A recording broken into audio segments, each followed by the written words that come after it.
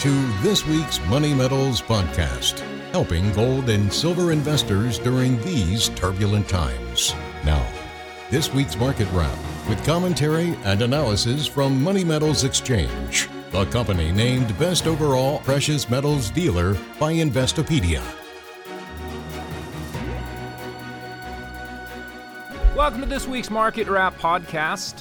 I'm Mike Gleason.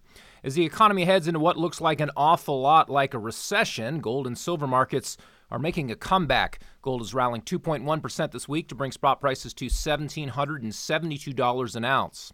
Silver, meanwhile, regained the $20 level with a strong advance on Thursday. As of this Friday recording, the white metal trades at $20.45 an ounce and is up over $1.50 or 8.5% for the week. Turning to the platinum group metals, platinum shows a weekly gain of 1.9% to come in at $910, and finally palladium is up 3.8% on the week to trade at $2,186 per ounce.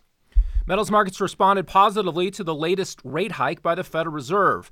On Wednesday, the central bank raised its benchmark interest rate by another 75 basis points as expected. Chairman Jerome Powell said the Fed could hike again at its next meeting, depending on the economic data.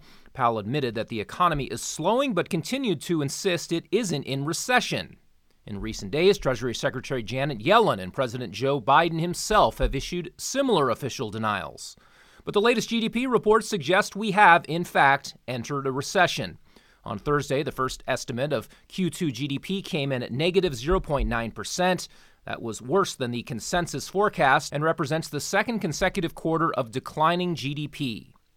2 straight quarters of negative GDP is the textbook definition of recession, but Biden administration officials are now trying to redefine the term. I do not think the U.S. is currently in a recession. Both Chairman Powell and many of the significant banking personnel and economists say we're not in a recession. A common definition of recession is 2 negative quarters of GDP growth, or at least that's something that's been true in past recessions when we've seen that. What a recession really means is a broad-based contraction in the economy. And even if that number is negative, we are not in a recession now. That doesn't sound like a recession to me. Joe Biden and his economic handlers claim that because jobs numbers remain relatively strong, they can wave away the fact that the overall economy is shrinking. But the employment data is likely to deteriorate as businesses across the country announce hiring freezes due to rising costs, weakening sales, and recession fears. Consumers are rapidly retrenching. After being artificially boosted by stimulus payments and low-interest financing, consumer discretionary spending is being crimped by higher costs for food and other necessities, plus higher interest rates. The sharpest pace of interest rate increases in 40 years risks inducing a negative wealth effect for millions of households. Amid higher mortgage rates and record housing unaffordability, another real estate crash could be around the corner. The Fed seems oblivious to what it has gotten itself into. It blundered by waiting too long to hike short-term rates under the false belief that inflation pressures would be transitory. Now it feels compelled to hike in much bigger increments than normal under the false belief that the economy remains strong enough to handle sharply higher rates. Longer-term rates have already stopped rising, with short rates now the same or even higher than some longer-term rates, another sign of coming trouble for the economy. The mainstream financial media has finally picked up on the growing risks of recession, but we've been warning of recession indicators flashing on this podcast and in articles posted to moneymetals.com since the beginning of the year. Politicians, bureaucrats, and central bankers can try to change the definition of recession to fit their agenda, but they can't change the realities. Lying about the economy will ultimately prove to be another failed strategy. Public trust in the Washington establishment is already at a low point. The American people will see through the officials' lies as their own real-world experiences confirm what's really happening in the economy. As investors brace for recession, they should consider investing in what's real. During an economic downturn, counterparty risks rise and assets backed only by promises can implode. Hard assets such as precious metals carry no counterparty risk when held in physical form outside the financial system. Over time, gold and silver markets reflect the underlying realities of currency depreciation. As the U.S. dollar loses value, gold and silver prices tend to rise.